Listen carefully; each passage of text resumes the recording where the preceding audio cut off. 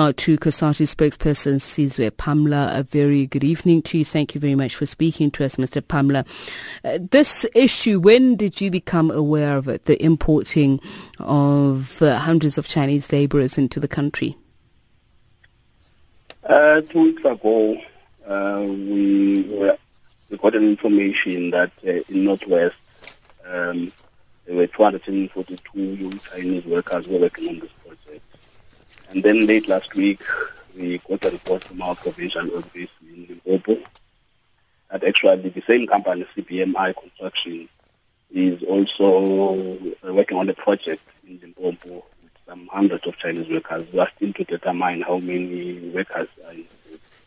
So we have given our provinces the responsibility of just checking and investigating as to how many of these companies are in South Africa and whether they are bringing in workers. If they are, how many of these workers are in South Africa generally. Ed, is this the first such incident that you hear of where a foreign company imports its national into the country to work on their projects to the detriment of local labor? Well, it's something that we have actually been monitoring since last year.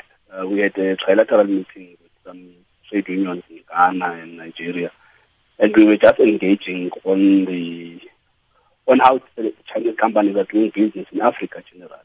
So it's something that we've just been discussing because they were complaining that all across the continent there are examples of Chinese companies bringing their workforce, and some of these people never go back. They're actually Chinese communities in countries like Angola and Equatorial Guinea and other countries. But in South Africa, of course, there are companies. For example, the Chinese-owned company, I think it's called Huawei. That company also has brought in some engineers who are working there. We are aware of that. We've been trying to do an investigation to find out why is it that these people are here. Is it because we do not have the skills that they are bringing into the country?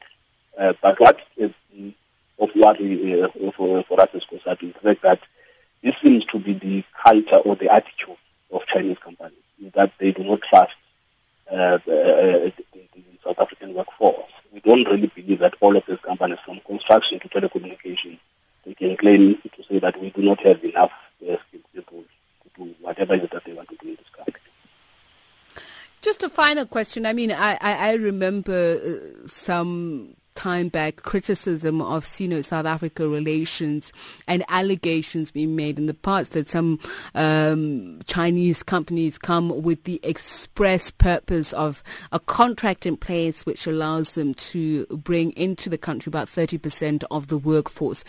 Has that ever been ascertained?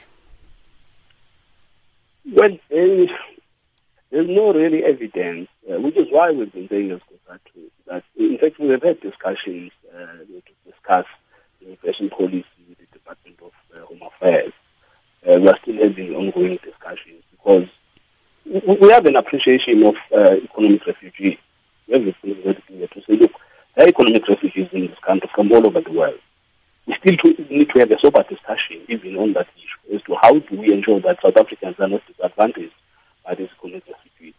But what is unique about the Chinese is that it seems that they are state companies, and which means these workers are then imported by the company itself, something that we feel is not really going to help us as a country that is trying to accommodate 9.2 million people unemployed. So we have said that we need to engage further with the Department of Home Affairs. We need the Department of Labour to come on board, and all other relevant agencies to really work with us constructively to find out why is it that the Chinese companies are allowed to work like this.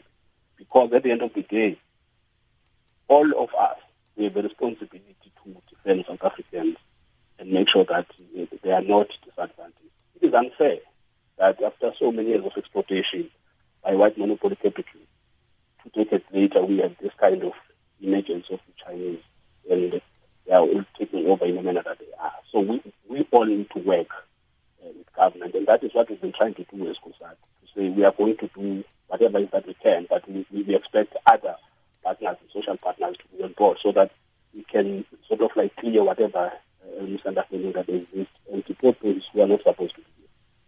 Thank you so much for speaking to us. Sizwe Pamla is COSATU spokesperson, 5:23. It's back to Rob Byrne for a traffic update. Rob? Traffic on SAFM, your trusted guide.